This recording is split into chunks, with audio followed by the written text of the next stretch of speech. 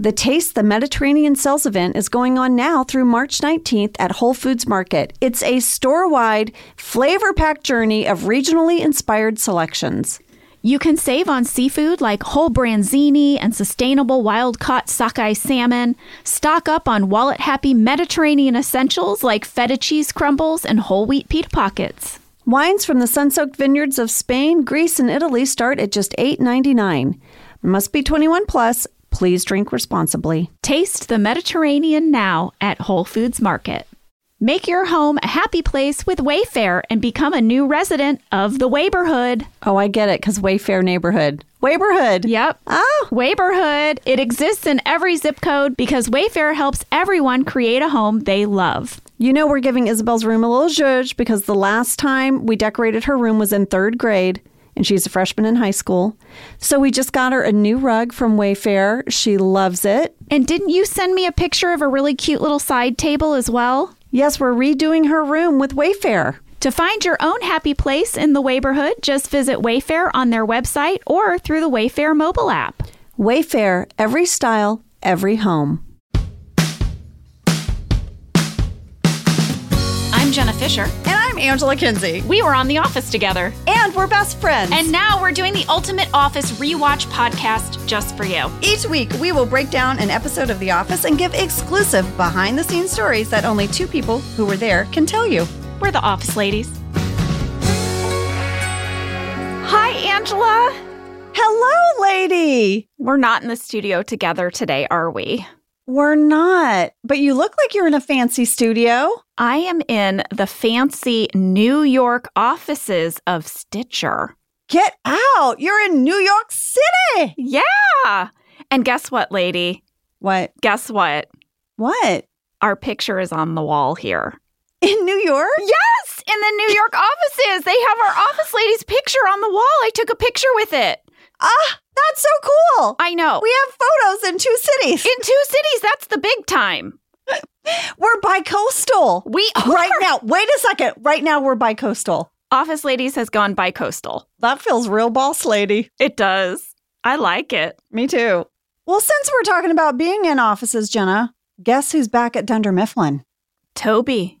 Well, not everybody's happy about it. No, God! No, God, please, no! No! No! No! That's right. Today we are talking about Frame Toby. It is season 5, episode 9. It is written by Mindy Kaling and directed by Jason Reitman. That's a good duo.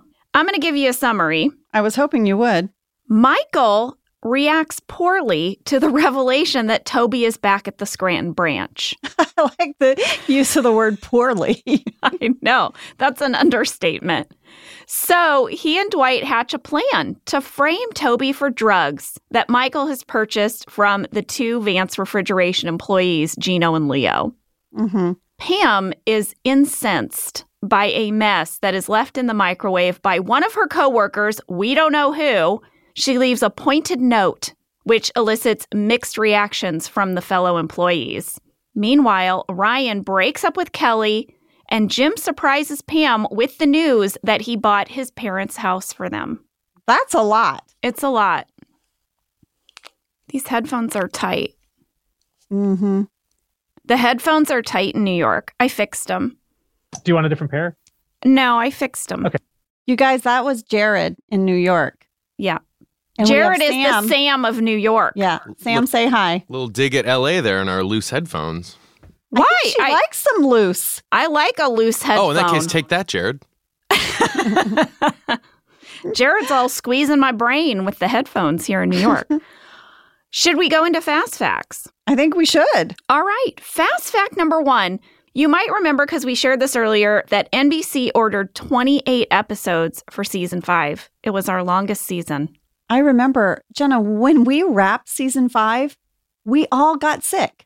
Oh, yeah. Like we all got the flu or something. Because I remember the next week, like texting a few people, I'm like, I have a cold. And Kate was like, yeah, me too. Like, I think our bodies were just like, yeah. A standard network television season usually runs on television from September to May.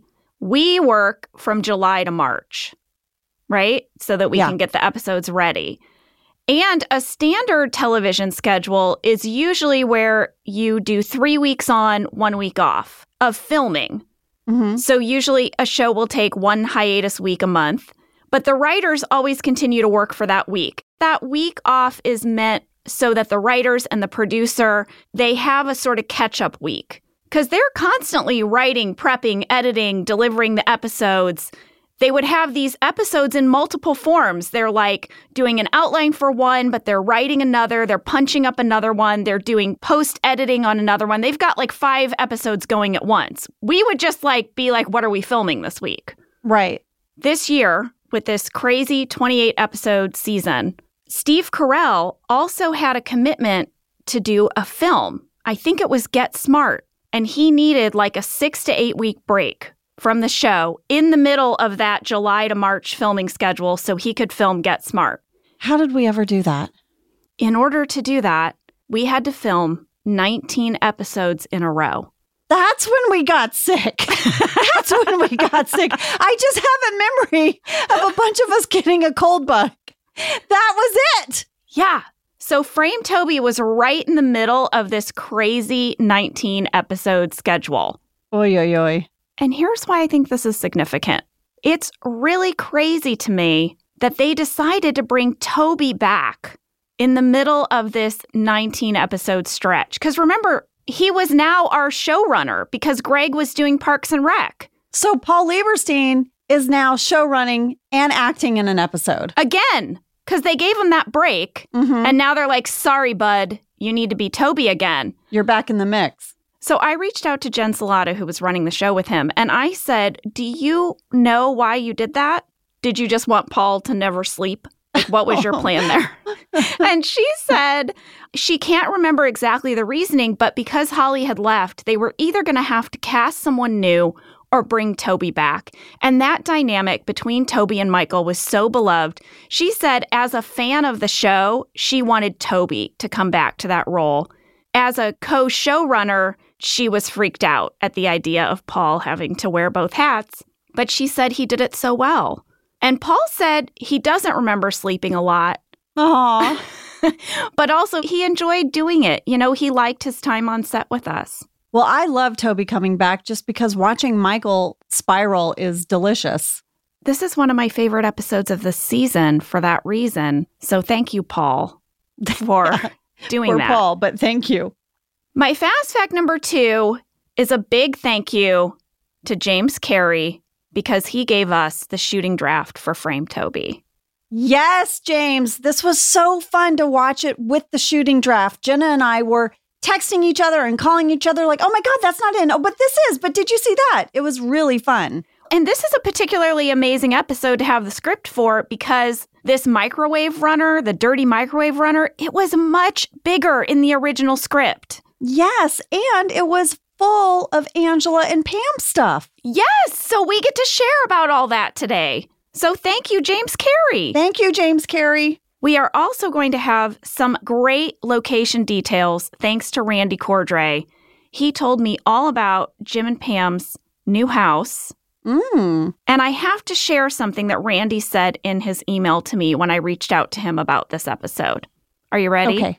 Yes. He said, a particular delight of looking forward to your questions each week is that I get to revisit each episode to refresh my memory of what we collectively accomplished. Here's what his process is when I write him an email. Oh. He says, my process is to reread the shooting draft, watch the episode, watch any deleted scenes, and listen to any commentary that might have been recorded. Randy, this is what I do every week. This is what Jenna and I are doing. That's what I said. I said, you are an office lady. You are an office lady. And Jenna, every time you email him a question now, I'm going to be like, don't ask him that. I don't want to send him down a rabbit hole. I know, but he really said he's really been liking it. And remember when our podcast for weight loss came out and Randy wrote us that nice email? He wrote us the most lovely email. Yeah, he was just like, ladies, you nailed it. You got every bit of information that could be known about how we did that engagement scene with the rain and the parking lot. I'm so proud of you two. I know. It was like we got an email from our dad. That's how I felt. Like Me Dad too. thought we did a good job. I know. I want Randy's respect. I do too, because I respect him. Look what he's doing just off an email of questions. We got to have him on the show. He's got to come on. He's an office lady. We need to have Randy and James come on. Yes. Because they worked together. Okay, Future Revisited, everybody. Did you hear that, Randy and James? I guess that's my serious tone. What am I doing? Did you hear that? You're coming on the pod, fellas. I'm going to move us into fast fact number 3. Okay. I think the world is going to be grateful for this fast fact because I was grateful for it. Oh, no. Somebody did a deep dive. This is how to clean a microwave. Oh, Lord.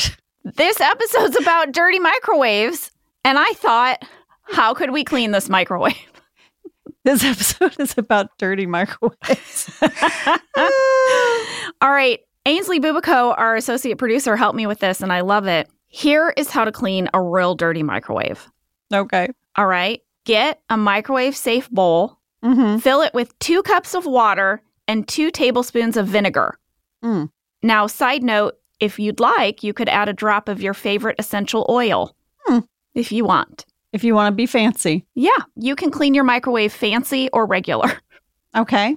Now, turn the microwave on, obviously, put the bowl in the microwave, and then put it on high for 5 minutes. You want it to get real steamy in there. Okay. That's what she said.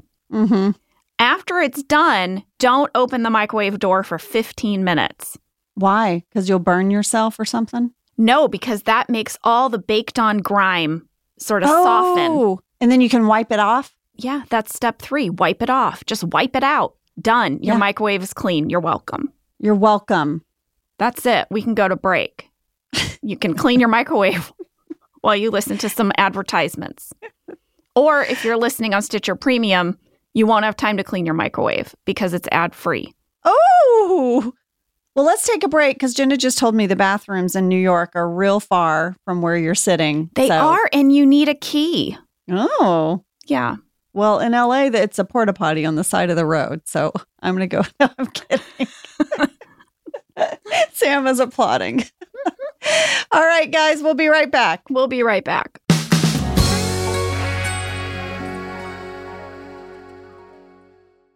This spring, there's only one destination for the latest fashion, home, and beauty inspired by real life. That is Walmart. I am waiting right now to get a, wait for it, Angela, hot pink spring dress from Walmart. An influencer on Instagram was sporting this dress, and I was like, sign me up. I get a lot of cute stuff at Walmart, lady. I know. I love Walmart. I actually just got beach towels. And I mean, I don't use them for the beach. I just like the size because my kids are big. I have big teenage boys, and they were like, these little towels you got us for the pool are dinky. So I got some nice big beach towels from Walmart. Discover surprisingly stylish new season favorites at Walmart now or shop it all on the Walmart app. Go to walmart.com/nowtrending. That's walmart.com/nowtrending. Now trending. Your style at Walmart. So, lady, you know how we went recently to Chicago to visit Lee's family? So what we did was we got an Airbnb in the same neighborhood that his brother lived so that the nieces and nephews, they could walk between the houses, but we had our own space and we could make breakfast in the morning. Yeah, we do the same thing when we go to Colorado.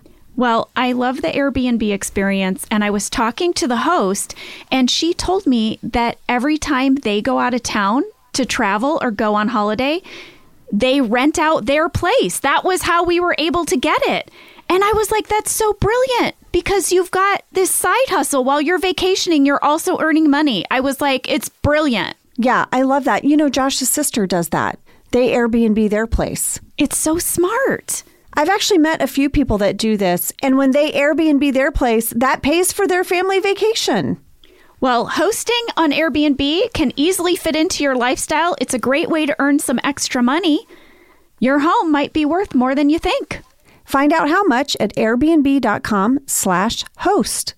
This show is sponsored by BetterHelp. A lot of us spend our lives wishing we had more time. The question is, time for what? If time was unlimited, how would you use it? I think about this sometimes. What would I do if I just had all the time in the world?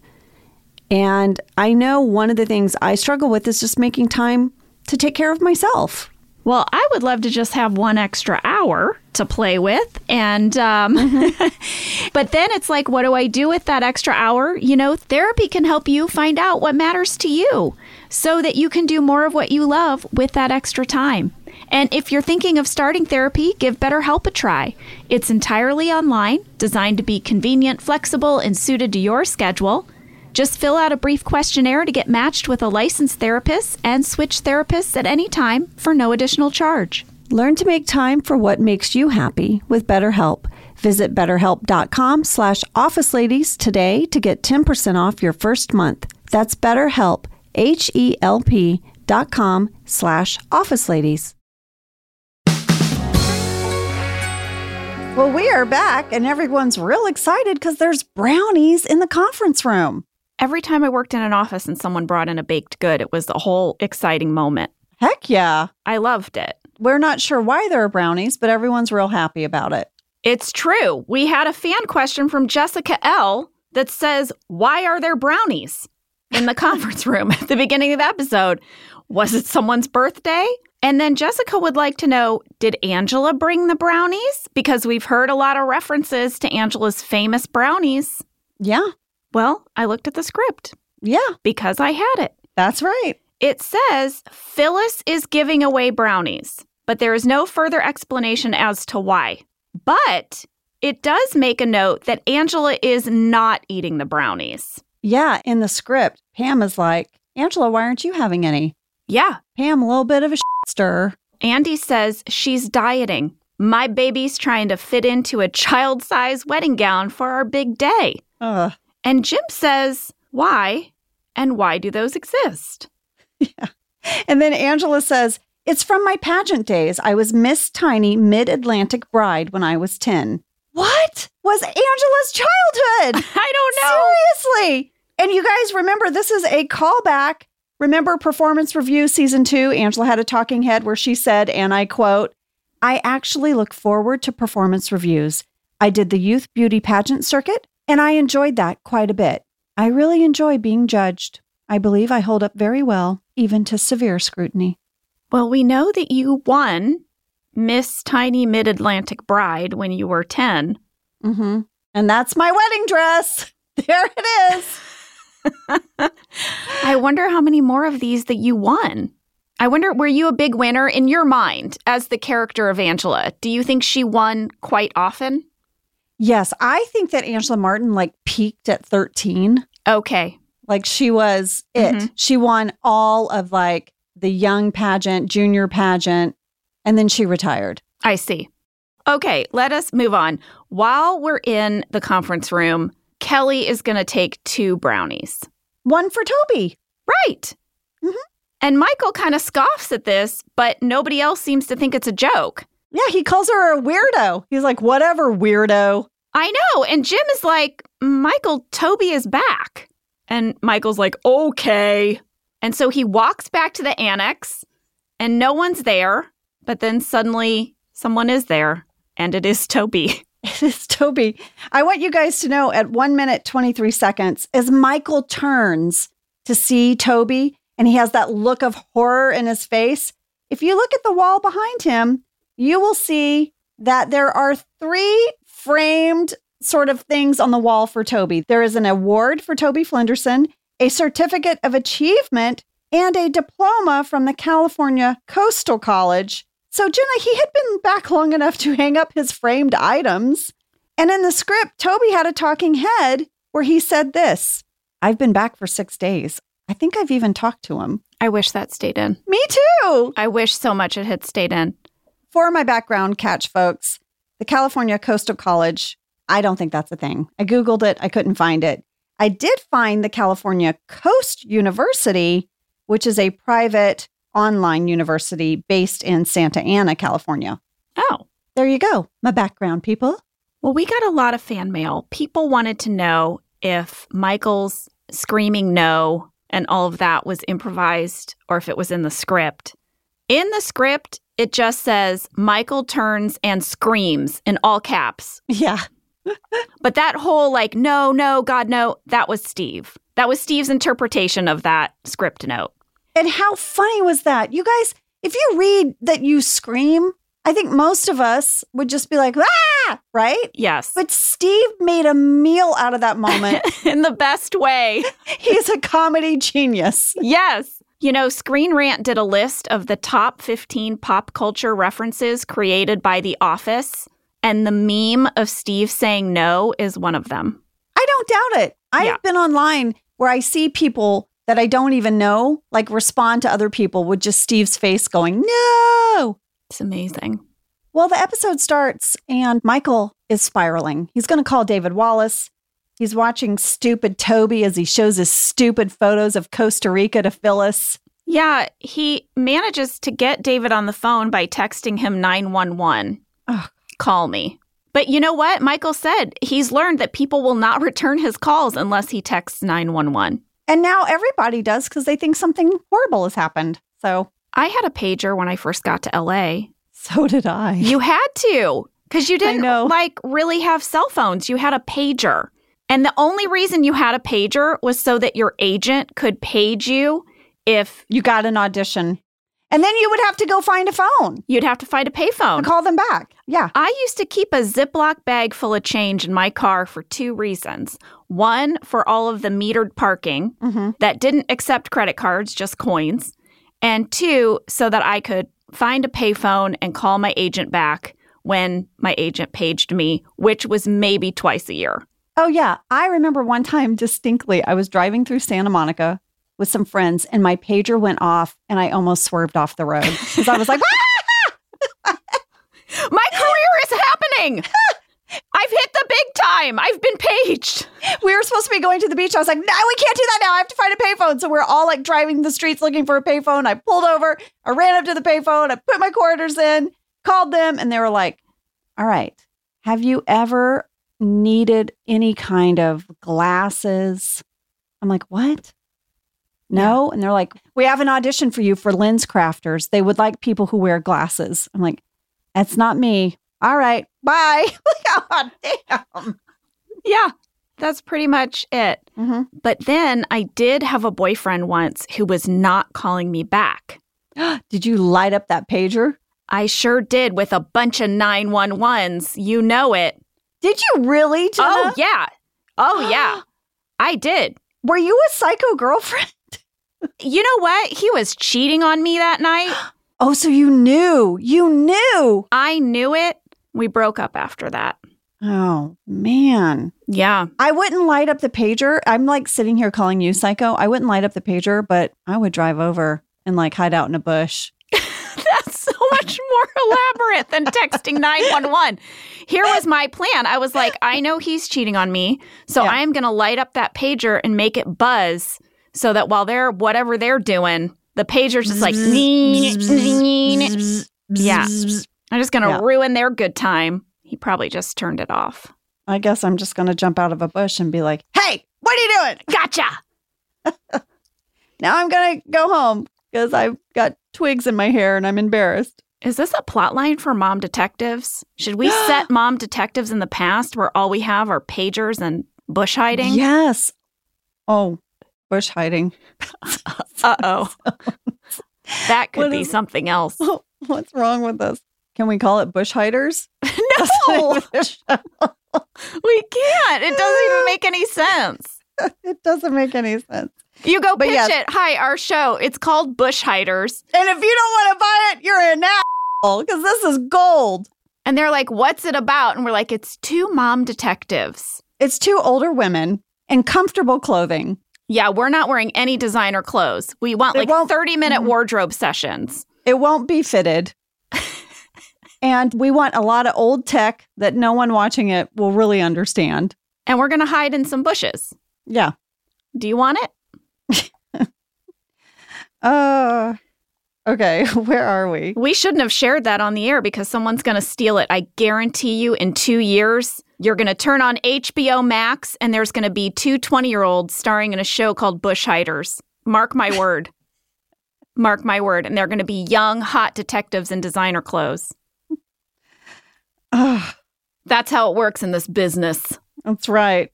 I'm not jaded. All right. Should we move on? What's happened to me in New York? Who am I here? I don't know. You just took a big swig of coffee and you're like, that's how it works in the business. Well, listen, you know what? David Wallace tells Michael he's just going to have to deal with it. Yeah. And he couldn't believe that one of his employees had been back so long and he didn't know. And Dwight and Michael let him know that the annex is icky. It's icky back there. Yeah. And he really wants David to get rid of Toby. And David says, I can't get rid of him without cause. And Michael says, he has cause. It's because I hate him.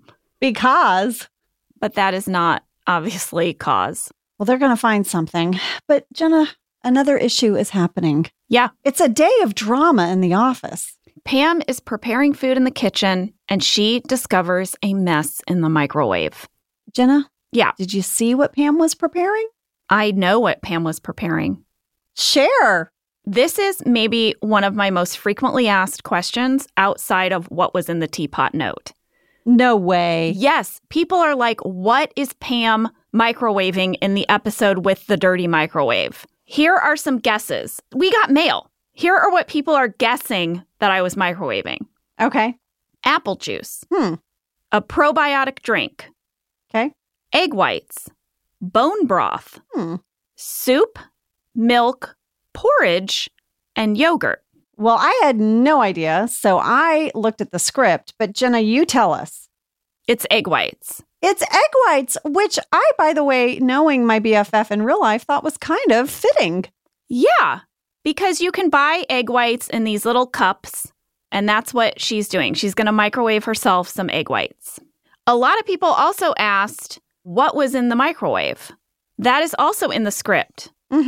And it just says like a saucy mess, basically. I typed it out. It says, Pam opens the microwave door to put in some egg whites, but the microwave is splattered all over with red sauce. Yeah. Now we're in the break room.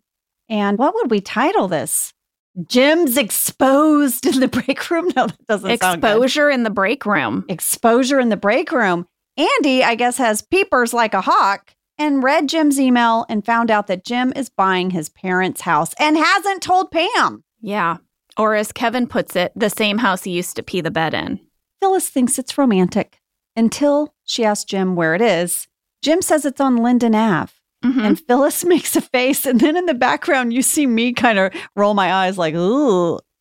I looked up Linden Ave in Scranton. I couldn't find a Linden Ave. I found a Linden Street, but it's sort of like in the heart of the city. There's like shops and churches and definitely no quarry nearby. Oh, interesting. We got a lot of questions from, for example, Brittany Y. and Jenner B. Whose house did they use for Jim's parents' house? Was the interior a set or was it the actual house that they used for the exterior? This is where Randy Cordray really came through for me, Ange. Bring it home, Randy. I remembered that it was two different houses. We used one for the interior and one for the exterior. And Randy said that our location manager, Kyle Alexander, had found several choices and that Randy had really hoped that they could find a single residence that they could do both interior and exterior, just because it would be so much easier to shoot at just one location. But it didn't work out that way. Randy said everything they looked at either worked for the interior, but not the exterior or vice versa. So for the exterior, we used an occupied home on Calvert Street in Van Nuys, California. But the interior was not suitable to shoot. This was because it was absolutely adorable inside. And it needed to look a little janky. Yeah, it was so cute. And when we were shooting there, they would let John and I step in to the house to kind of get our makeup refreshed and touched up. But we would just stand right inside that front door. And then we would go back outside again. And that was it. And it was cute inside. Oh my God, it was so cute. It was decorated like an English professor's home. Like just cozy, literary, bookshelves, just beautiful kind of restored home inside. So great. I did something similar one time on this show called Haters Back Off. We filmed the exterior in one house and the interior in another. And when we were filming the exterior, it was cold and kind of misty raining. And they let us step inside just the front room. Yeah, same. While we waited, right? Yeah. We didn't go throughout their house at all, but we stepped in the front room and I was with Steve Little and we weren't really sure what to expect. We opened the door to step in and there was maybe 4,000 tiny dolls. What? Yes. What? There were dolls in cases, all kinds of fancy dolls in every kind of case you could imagine. Cases on the wall, little case stand on the ground. They were everywhere. And Steve and I stood right on the other side of the door and we're like, okay, so somebody likes dolls. Oh my gosh. I would be like, run. I know. Run now. I was like, okay, all right. If you have that many dolls, there's a very good chance that one of them is going to come alive and try to kill you. I mean, if we've learned anything, one of them is possessed. One of them is possessed. And you know who's on the case? The mom detectives. The mom detectives. We got that covered. We got it covered. We'll hide in the bushes. We'll figure it out. That's right. So this house was so cute. What Michael Gallenberg did, our set designer, he added a broken rain gutter to the outside. He changed the front door so that it would match the other location. Okay. Where we go inside. And he also added that swinging screen door that bangs into the overhead awning. Oh, that was really funny. I know. And then they also asked the homeowner to turn off their sprinklers for a week leading up to the shoot to make the grass look kind of dry and weather beaten. And they did. They kind of killed their lawn for us. Thank you. Now, for the interior of Jim's parents' house and for the garage scenes, they found an unoccupied home on Owlett Avenue, which is also in Van Nuys. It was only a few blocks away from the other house. And for this one, they went in, they added the shag carpeting, they added the wood paneling, they changed the front door. Like they bought a front door and they put it on both houses so it would match, you know? So he was able to go in and completely set design the interior of the home. Is it A-L-L-O-T? A-L-L-O-T-T. And you say it a lot or Owlett? Owlett. Owlett? Owlett. So from everything I said, the thing that we're going to discuss is the street name and how to pronounce it. I want you to know something.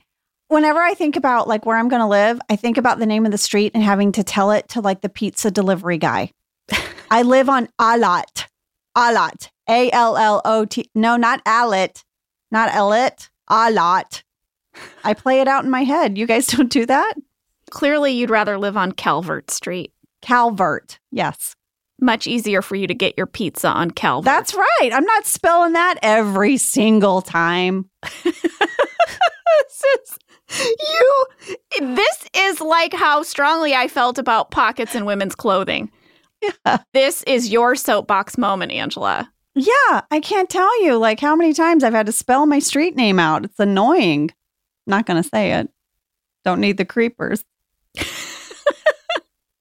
You don't want anyone in your bush. I don't want anyone. Well, I might want someone in my bush, but I think he already lives with you. I think. Oh, geez, Louise. Oh my gosh. I don't know what's happening to us today. I don't know. Should I go to New York more or less? I don't know. I don't know. Oh, all right. My Lord. We had some more questions because Jim, during this talking head, he's showing us his parents' house. Mm-hmm. And Sam K would like to know, please explain the clown picture in Jim's parents' house. Please explain. Yeah. In the script, it just says, Jim examines a hideous painting of some clowns putting out a fire. He tries to pull it off with all his might. Nothing. Jim grimaces. Randy Cordray told me that clown painting was provided, it was made original for us by one of Phil Shea's go-to artists. He did not have the artist's name in his files, so we'd like to put it out there. If you are listening and you are the person who painted the clown painting, will you contact us on Office Ladies Pod? We want to know more. Mm-hmm.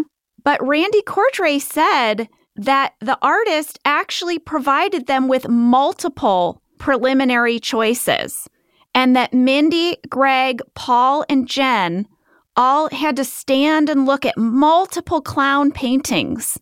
And that's the one they chose. That was their job that day. Yeah. Pick the clown painting. How was your day? Mm-hmm. I had to pick a clown painting. So crazy. It cracked me up that it was on the wall like that and that he couldn't remove it because I feel like that's such a dad move. You know, it's like that moment where your mom is like, that painting is always tilted. It's always tilted. And then your dad goes and super glues it to the wall because he's tired of it tilting. It just made me laugh. I wanted to know the story behind why they bolted it down. Yeah, what is the story there? There's a story. We don't know what it is exactly. We don't know. Well, now, guess what? Oscar and Andy discover a note on the microwave. It's a very shaming note. It is. They think that the note is worse than the mess. Angela likes the note. She does. Meredith thinks that the person who wrote the note is definitely rich and should get off their high horse. I love this moment with this note on the microwave. I do too. It's so relatable. If you have ever worked in an office, there is at least once in your time of working in that office, a note stuck to something about something that people are like, eh. Yeah, and also the note where the person leaving the note has clearly reached their limit. Yeah. They can't take it anymore. No, the note is masking a deep, like, river of anger. Yes. They're just pissed. Well, I think this is such a fun moment because we get to see Pam and Angela in agreement about something. I think Pam starts to doubt her note a little bit when she realizes that Angela's on her side. Do you think? Yeah, I do. Well, the cool thing is that this moment at the microwave would have continued in the script. There are two talking heads here, one from Pam and one from Angela. Mm-hmm. And lady, I thought we could read them. I did too. And they really further the story. It's so fun. Okay, here was Pam's talking head from the script. She's holding up the note.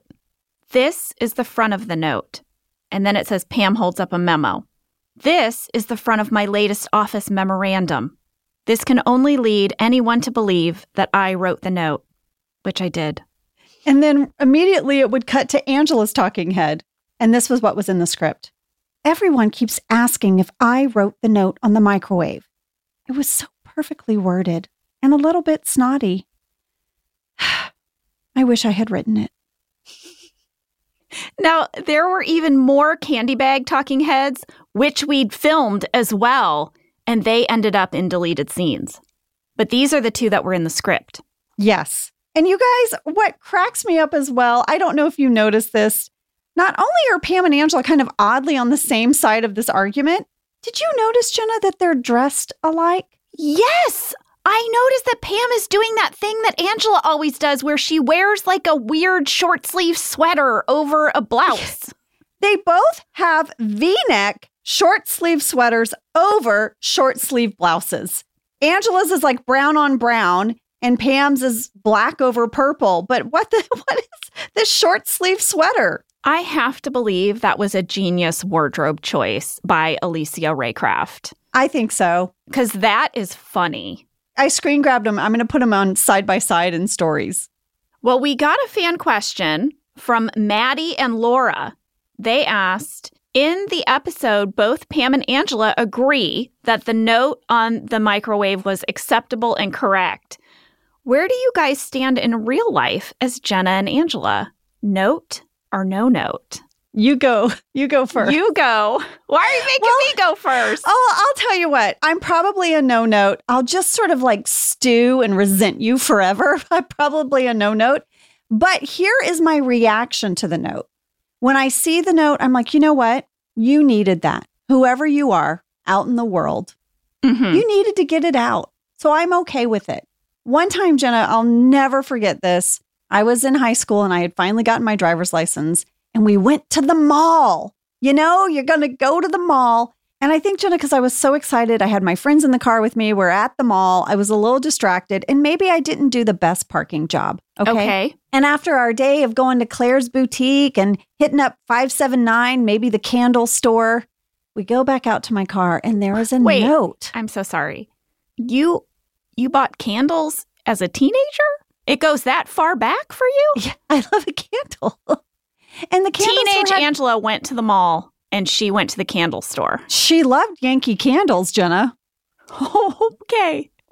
I'm so sorry. Go on. You get to your car. The Yankee Candles. It was right next to the Hallmark store. I could get myself a card, maybe a knick-knack, go get a candle.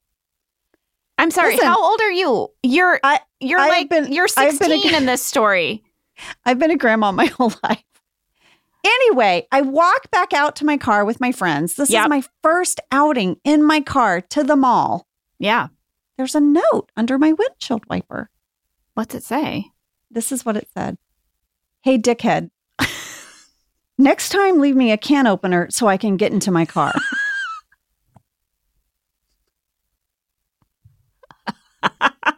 Sorry. I was like, what? I must have sandwiched the guy's car. I don't know. Oh. But you know what? I was like, he needed that.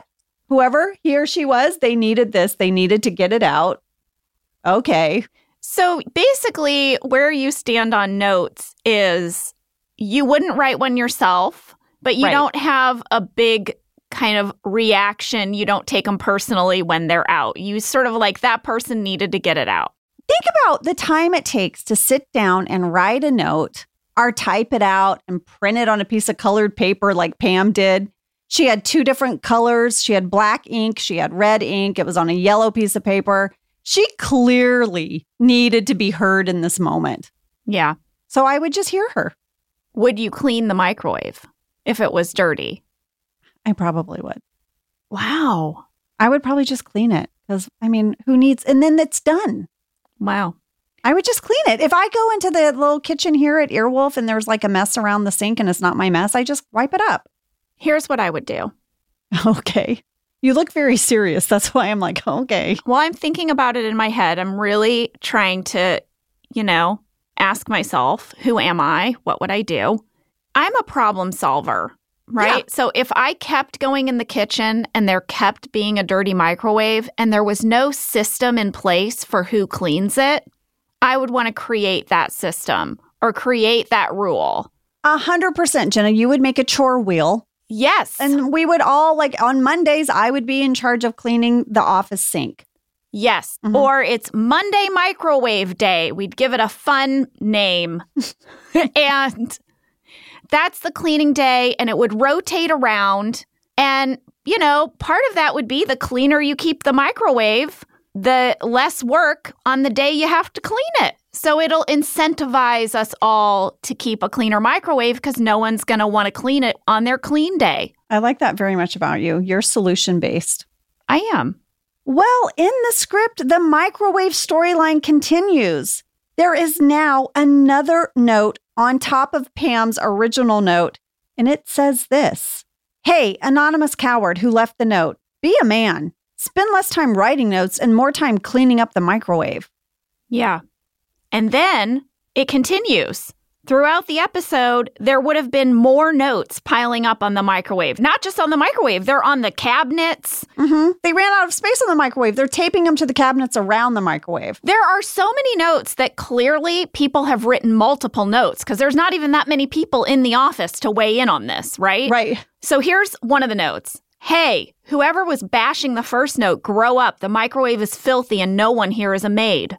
And then there's another one that says, you are all a bunch of idiots and privileged asswipes who weren't raised right. If I find you, I'm going to knock your teeth out. That's got to be Meredith, right? Do you think it's Creed? I think it's Meredith. I mean, Meredith is the obvious choice, but I think we could find out that Creed wrote it. Lady, I think we should take a break because when we come back, Michael is about to serve up some high caliber acting. I mean, watch out, Kurt Russell. Yeah, Michael Scott's coming for you. He sure is. All right, we'll be right back.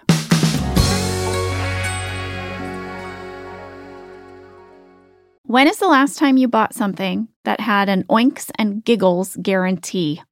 Maybe you had a Giggles guarantee, but an Oinks and Giggles guarantee. Well, that is reserved for only one thing, the Peppa Pig Caravan playset. Listen, if you're a parent, you're probably familiar with Peppa Pig. It was my daughter's favorite. I love Peppa Pig. Love Peppa Pig. Don't get me started. Peppa Pig is a delightful cartoon pig from the long-running children's series, and Peppa inspires people of all ages to jump through life and its muddy puddles with enthusiasm. And now you can bring Peppa into your home in physical form with the Peppa Pig Caravan playset. Peppa Pig, inspiring kid confidence since 2004. Peppa Pig is a trademark of Hasbro, created by Mark Baker and Neville Astley. Office Ladies is sponsored by Squarespace. Squarespace is the all-in-one website platform for entrepreneurs to stand out and succeed online. And with Squarespace, it is easy to create a beautiful website and design it exactly the way you want it. Our Office Ladies website uses Squarespace. We love it. So they've got some new features. They have this new thing called the Fluid Engine. It is a next-generation website design system from Squarespace. It has really awesome drop-and-drag technology, which makes it so easy. And they have the new asset library where you're able to manage all your files from one central hub and use them across the whole Squarespace platform. Get started with one of Squarespace's professional website templates with designs for every category. You can customize your look, update content, and add features to fit your unique needs. Head to squarespace.com for a free trial, and when you're ready to launch, go to squarespace.com/officeladies to save 10% off your first purchase of a website or domain. It's time for Michael to do his best. This is Michael's best. Michael approaches Toby's desk to welcome him back. He's asking questions about Costa Rica. Toby says it was amazing, but he came back because it was kind of hard to meet people. It was hot. But Michael can't stand it. He cannot stand this incredibly innocent small talk with Toby. No, he can't. He goes back to his office. He has this talking head where he's like, I tried to talk to Toby and be his friend, but it's like trying to be friends with an evil snail. I want to know who in the writer's room came up with evil snail, because it's so funny. It's such a good description of Toby. Such a good description. And then he goes on to say he feels like Neve Campbell in Scream 2, and he has this very funny talking head where he learned a lot, I guess, from the Scream movies. But Jenna, there was another talking head in the script. So the one you see with the Neve Campbell, Yep. that was not in the script. So that must have been an alternate talking head they handed him on the day. Okay. In the script, this is Michael's talking head. It's almost the same right up until the evil snail. So Evil Snail was in the script. Yes, evil snail was a keeper. We've always had that. But this is how it changed in the script. The last 4 months without Toby have been absolute bliss. I fell in love with a beautiful blonde woman. I fell out of love. I tried scallops. The office was broken into. I became a father. I grew a goatee. The Olympics were a great success for China. And now that I've tasted freedom, I can never go back. I'm going to kill him. No, too far. But I will do something. No, too little. I will get rid of him. Oh, I like it. I love his breakdown of what all happened. And I love that he included he grew a goatee. Me too. It's true, in fact, that Michael is going to try to get rid of Toby. He is looking for fireable offenses. Dwight says there are 2 that he can find in this binder: workplace violence or sexual harassment. So I guess Michael's first plan is to try to get Toby to sexually harass Pam. He goes up to Pam's desk, he hands Pam a note, and he says, go give this note to Toby. Don't read it. Don't read it. Pam reads it. In the note, it's written as if it's from Pam, and it says, please hug and kiss me no matter how much I struggle. I'm too shy to confess my love to you. Can you imagine if Toby had read that note? His brain would have exploded. Yeah. Well, that doesn't work. Yeah. Pam's like, no, I'm not going back there. So now the new plan is to get Toby to beat up Michael. Yeah. So they march back to the annex, and Michael's sort of confronting Toby and trying to sort of, antagonize him to hit him. And Dwight's like, hit him. And then Kelly jumps in so quickly. Hit him. I know. First of all, her and Ryan were making out. Oh, yeah. That they've stopped making out so that they can weigh in, and they're for a fight. They're like, do it. Hit him. Hit him. Toby refuses. It's not working. None of these plans are working. So you know what they're going to have to do? They're going to have to go big. They're going to have to frame Toby for drugs, like on The Shield. I love that Dwight said, I've framed many animals. I framed a raccoon opening a Christmas gift. Oh, Dwight. Well, Michael thinks it sounds mean, but sometimes the end justifies the mean.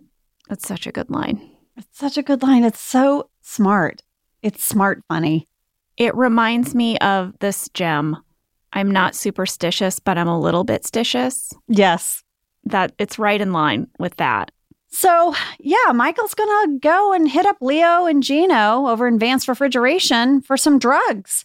They give him what they say is 2 pounds of weed and they want $500. Michael has $500 in his wallet? I thought the same thing.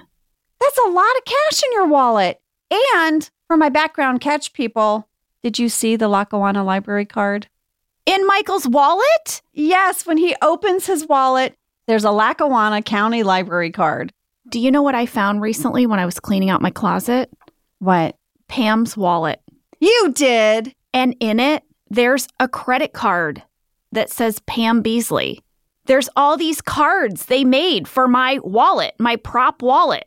I'll take a picture. We'll put it in pod. Yeah, we have to put it in stories. That's so fun. How crazy is that? They did that. That's how detailed Phil Shea was. Yep. If you had a prop wallet, it reflected your character. Although, is Michael going to the library and why? What's that for? I mean, I feel like Michael's probably had that library card for like 20 years in his wallet. Yeah. Maybe there was a time where he didn't have internet and he'd have to go to the library. Oh, wait, we didn't have internet. I know. Maybe he used to go to the library to make copies because the copier in the office is crap. We'll get to that next week. Yeah. So, Ange, you know how when sometimes we're watching an episode or we're breaking down our document to prep to do the podcast, we'll get curious about something and we'll do a deep dive? Did you do one on something? I didn't. Our associate producer, Ainsley. Ainsley, what'd you deep dive? This is what she wrote me.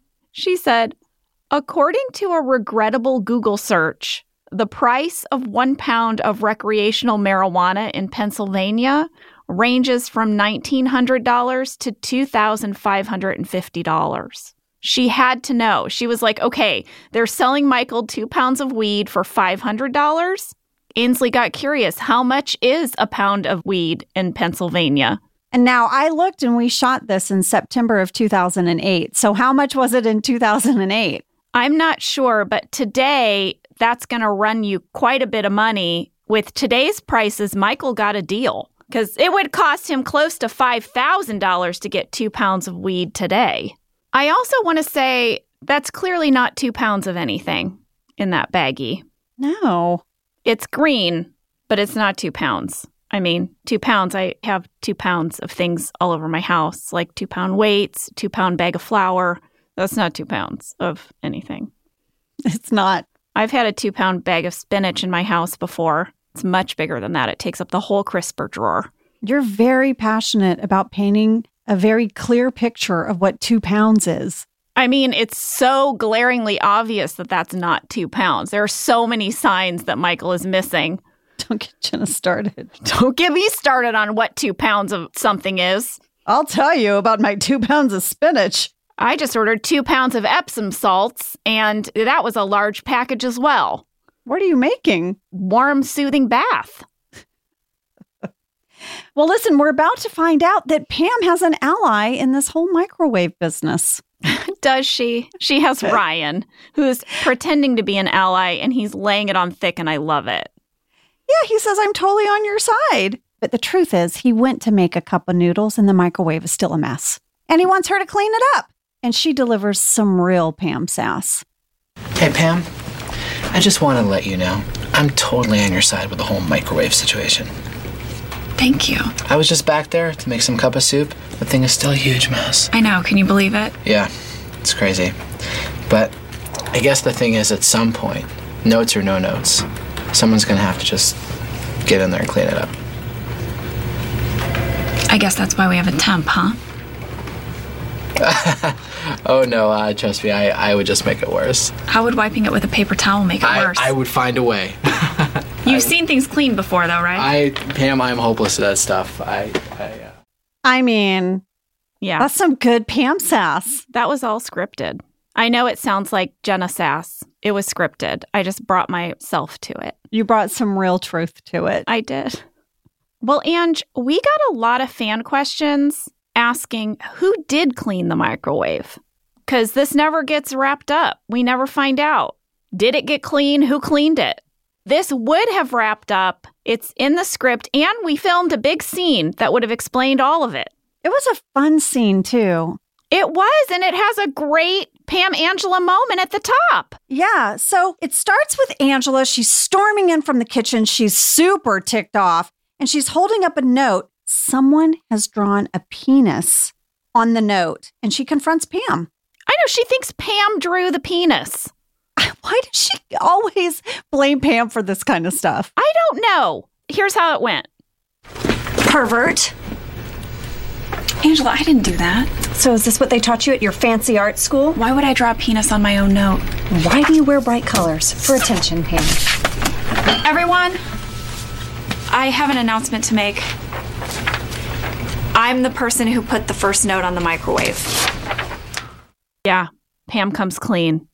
And I remember shooting this because Pam kind of goes on to take charge of the room. After she admits that she wrote the note, she's like, and I guess I just have to say, what's so wrong about the note? Why is everyone so offended by this note? Shouldn't you be more offended by a consistently dirty microwave?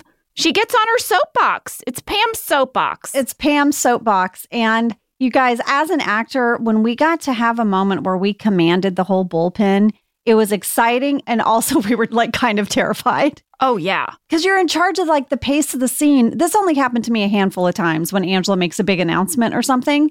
But I remember, Jenna, watching you, and you were so good in this moment because everyone is like throwing you little curveballs. You know, Oscar and Stanley and Kevin, you know, they're all kind of sassing you. And you know, the last time that I had a scene like this was back in Beach Games, when Pam is going to confront the whole group about her feelings and how they didn't come to her art show. But in this instance, people were interrupting me and they're coming at me. And I got such a window into what Steve's everyday was. Yeah.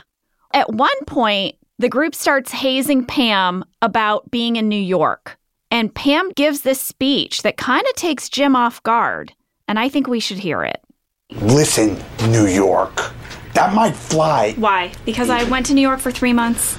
That and the black sweater of Manhattan. Okay, yes. I went to New York, everybody. I'm not going to apologize for it. I experienced more there in 1 week than I experienced here in 3 months. I love New York. You know, I especially love that people there cleaned up after themselves. Well, Jim has just heard her say all that. Yeah, and the camera is pushing in on his face, and he's realizing at the end of today, he's going to tell her he bought them a house in Scranton. She's not going back to New York anytime soon. This place she loves. I really wish this moment had made it into the show because I feel like it just sets up the stakes for Jim because he's doubting his decision from the very beginning. Did I do the right thing? Is she going to like this? I don't know. And I feel like he needed to hear this. And I feel like the audience needed to hear it. I do too. I think it's a shame that it got cut out. And you know, at the end of this whole scene, Pam says, fine, I'll go clean it. So it is Pam, in the end, who cleaned the microwave. Yes, in the script, the very last line of this big scene says this. Pam marches over to the kitchen and Stanley starts to slow clap. Oh, yeah.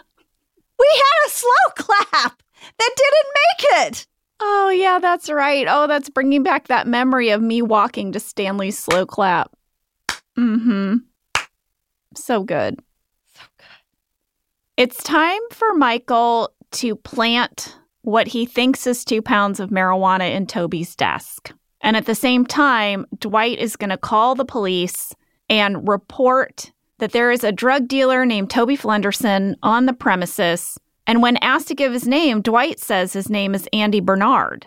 Dwight is going to throw Andy under the bus any chance he gets. There was this deleted scene, Jenna, that for Michael to be able to have the time to go plant the drugs, they needed to get Toby away from his desk. So Dwight asked Toby to show him his photos from Costa Rica. Let's go to the conference room. I'll look at your photos. Toby is thrilled that someone wants to see his photos. And then Michael sneaks off to plant the drugs. But in true Michael fashion, he can't keep the secret. He has to share with someone that he might have just done something. This is what he said. I think it's really cool that you wanted to see my photos. What's this pink thing on that white oval? That's me. I was boogie boarding. I gave it a try. Who took this picture? Did you make some friends?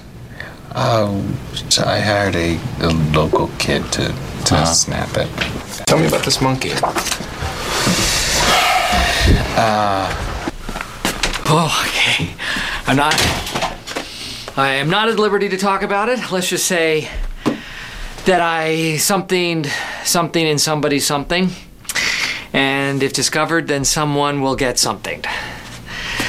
I may have said too much.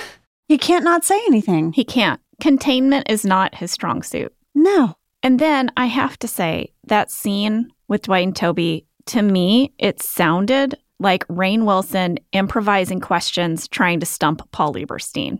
Jenna, you're not wrong. I'm looking at the script right now. The part with what's the red thing crawling on that oval, that was scripted. Okay. But the tell me about this monkey is not in the script. Okay. Also, what about that question, who took these pictures? That's in the script. Oh, it is? Yeah. That's a funny line. The improv moment is the monkey. Okay. Now the police arrive, and they are going to look into this possible narcotics situation. Pam doesn't know anything about it. Dwight's going to take charge. And then Michael starts freaking out. Yes. And then they realize it's a Ziploc of maybe a caprese salad? Yeah. It looks like there's definitely some cheese in there. Mm-hmm. And some salad dressing. Yeah. I'll have you know the police officers were played by Patrick Fawcett and Michael Harity, and neither of them have been on Monk. I checked. Oh, good call to check, though. Also, can we talk about how when the police first arrived, Creed stood up? Oh. As if he was going to be handcuffed? And then put his hands behind his head? Yeah. And then his talking head where he's like, just keep talking to me until the police leave. I love it. So good. I love it so much. We got some fan mail. Brooke L. said that Toby seemed very concerned about police officers searching his desk. Could this be because they might find evidence of him being the Scranton Strangler? Oh. I don't know. At 16 minutes, 27 seconds, we have a very rare side-by-side talking head. So rare. How did they get through it? I don't know. Michael and Toby side by side. I know. I would have loved to have been a fly on a wall in that talking head because I looked for the bloopers. I was like, surely there's something on the blooper reel. Too. Yeah. Yes, because I was like, I know these guys. I know Steve and Paul together, and they were as tickled by the Toby-Michael relationship as the audience was, as we all were. Yes, and they would mess with each other. You remember in a scene, there's a blooper where Toby has to hand Michael a piece of paper, and Steve and him start cracking up because Paul wrote you on it. Yes. So I know they were giving it to each other, and I wish there were some bloopers from this. There is footage somewhere for sure. Somewhere. Well, listen, in the annex, Ryan and Kelly are making out again. Oh, it's such a sloppy makeout, too. It is. Not that a tidy makeout would have made it any better at work. Exactly. Well, Ryan wants out. He doesn't want a sloppy makeout. He doesn't want a tidy one. He's going to Thailand with some friends from high school, a high school. You know, he has to break up with her because if he doesn't, he'll always resent her. If he didn't go, he would like them to be adults about it. Maybe they could have sex one more time. And does she have any cash? Then let's be adults about it, but we could also have sex one more time. I feel like that is such a dude move. I feel like I've heard that so many times. I know. Do you want to have some goodbye sex? No. No, just goodbye. Get your sorry ass out of here. Yeah, exactly. Yeah. Fan question from Gracie R. When Ryan is telling Kelly he's going to Thailand, why are they both wearing different clothes? I'll tell you, Gracie, because this scene was originally supposed to be the tag at the end of the episode, and it was meant to be a new workday. So in the script, this scene was not during the same day that we were framing Toby. It was the next day. But in editing, they moved it up, and we are going to end instead with a delicious Dwight talking head. We'll get to it. But first, Jim needs to show Pam what he's done. That's right. Jim is nervous, but excited. He is, as my daughter says, nervous-sided. Mm-hmm. And she's like, why are we stopping at your parents' house? And he says, I bought it. And then Jenna, at 18 minutes, 2 seconds, Jim says, let's go inside. I'll show you inside. What? Has Pam never been inside the house? We got so much mail about that.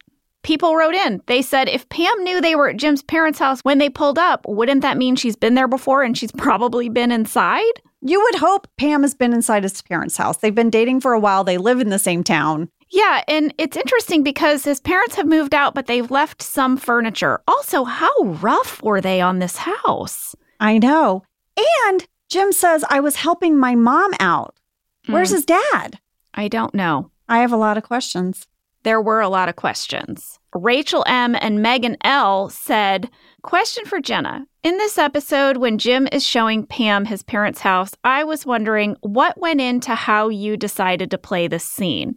Because she seems really worried and unexcited, but then in the end, she says she loves it. Any input you could give about how you decided to play this or what the director told you would be super appreciated.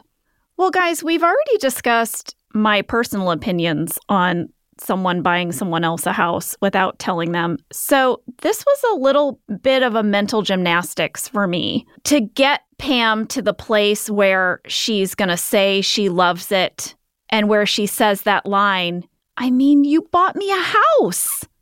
Because it was like not how I would react as Jenna. You know, I had to really play the character and play the character's truth. And in the script, I was being told that my character's truth was that she loved this gesture and it made her feel loved. Yeah. Well, I mean, I think we often did that. Obviously, we had to play the truth for the character. I mean, I hope you guys know I'm not very much like Angela Martin and how I would react to things, but it made sense to me, Jenna, for Pam, you know, and Jim made the garage into this art studio, and he's really putting down some roots with her. And I think Pam wanted a family, and she wanted all of these things that Jim is offering her. She had wanted that. Yeah, you know, I had thought a little bit back on the Talking Head where Pam discusses what her perfect home would look like, how she always wanted a home with a terrace. Mm-hmm. You know, picking her home seemed like something that Pam was attached to. So I did bring that up. I said, you know, we've established that Pam has daydreamed about what her home would look like. And now this person has taken her out of the process. You brought that up to the writers at the time of when we were filming? Yeah. And so I was saying, like, help me understand why Pam now is so happy and so excited. And Angela, we got to exactly what you just said, which was that it was a vulnerable thing for Pam to give up the art school track. And she did that because of two reasons.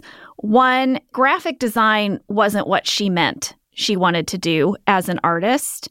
And two, she's ready. She's very, very ready to start living this married life, to be in the season of family and marriage with this man that she's been waiting years for.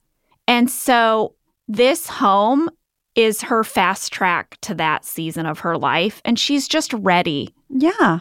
And you know, they're going to get to fix it up together. So there's still that element of nesting that's going to get to happen. And so that's kind of what I was thinking was like, I'm ready. Yeah. And you have to think, when Pam talked about her dream house with this tower and the terrace and all of that, she was in an unhappy relationship. When you're in a place you feel stuck in life or you're unhappy, you daydream. And you daydream about these fantastical things and their coping mechanisms. And then when you're with someone you really love, you don't need the fantasy anymore.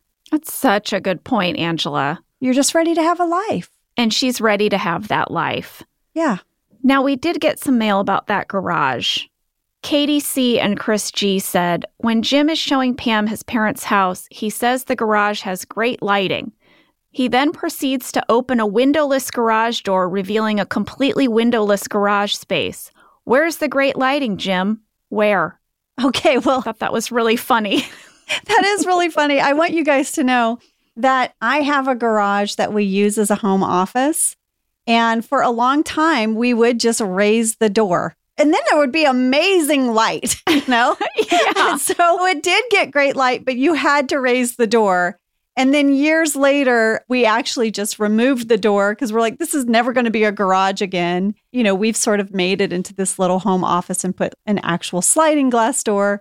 But I get it. It does have great lighting. You just have to open it up. But he does present it like this garage has great lighting, as if the other garages that you open, the whole side of the building, wouldn't have great lighting. He's presenting as if it's like a special feature that kind of applies to every garage that doesn't have like a giant tree planted in front of it, which it wouldn't because it's a garage. Right. Most garages are just boxes with no windows. I have to tell you 2 things about shooting these scenes at the house. The scene where Jim is trying to take the clown painting off the wall for Pam is one of the hardest I've ever laughed on the show. It is the second hardest time. The first was when we did the scene in Dinner Party where Michael's showing us the tiny TV on the wall. This is the second. Every time John tried to lift the painting on the wall, I could not stop laughing. I don't know what it was. Tears, choking on our laughter. We laughed so hard.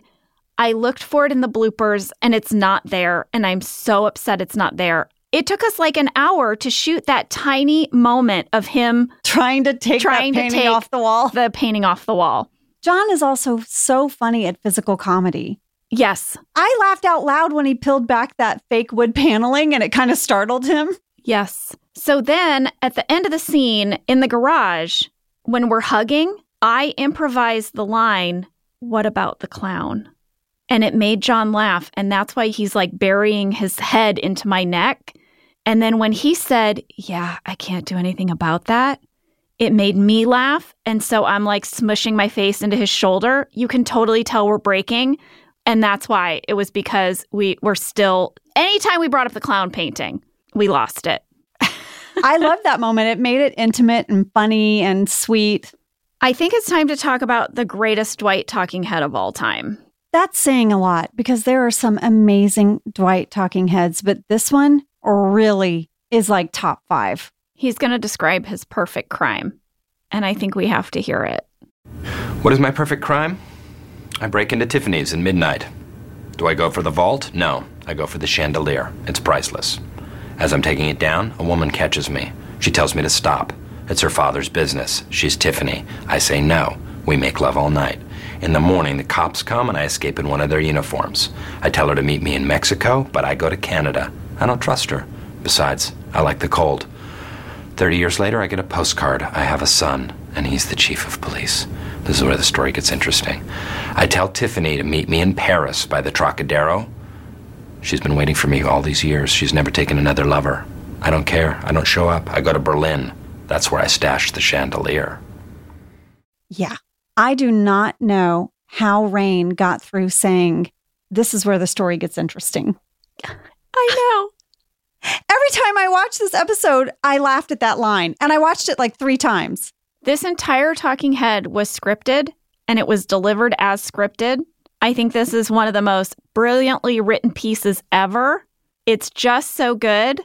It's so good. And who better to deliver it than Rainn Wilson as Dwight? It was just perfect. I agree. There you have it, everyone. That's Frame Toby. Did you have anything else, Angela? I don't have anything else. I do want you guys to know, because Jen and I both watched the bloopers, next week on The Surplus was one of the hardest I've ever laughed in a scene. Oh, I can't wait.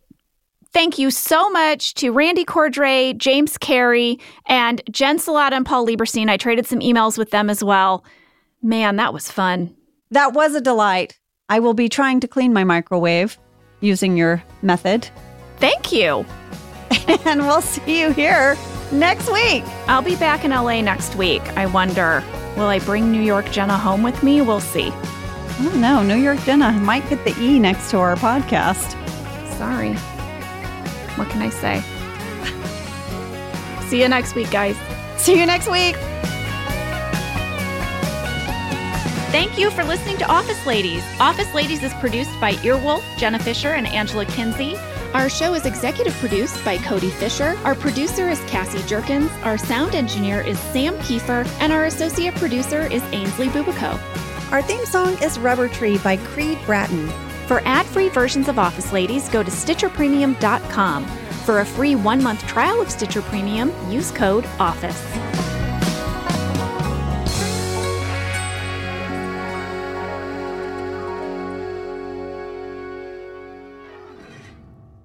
Who doesn't love a classic chocolate chip cookie?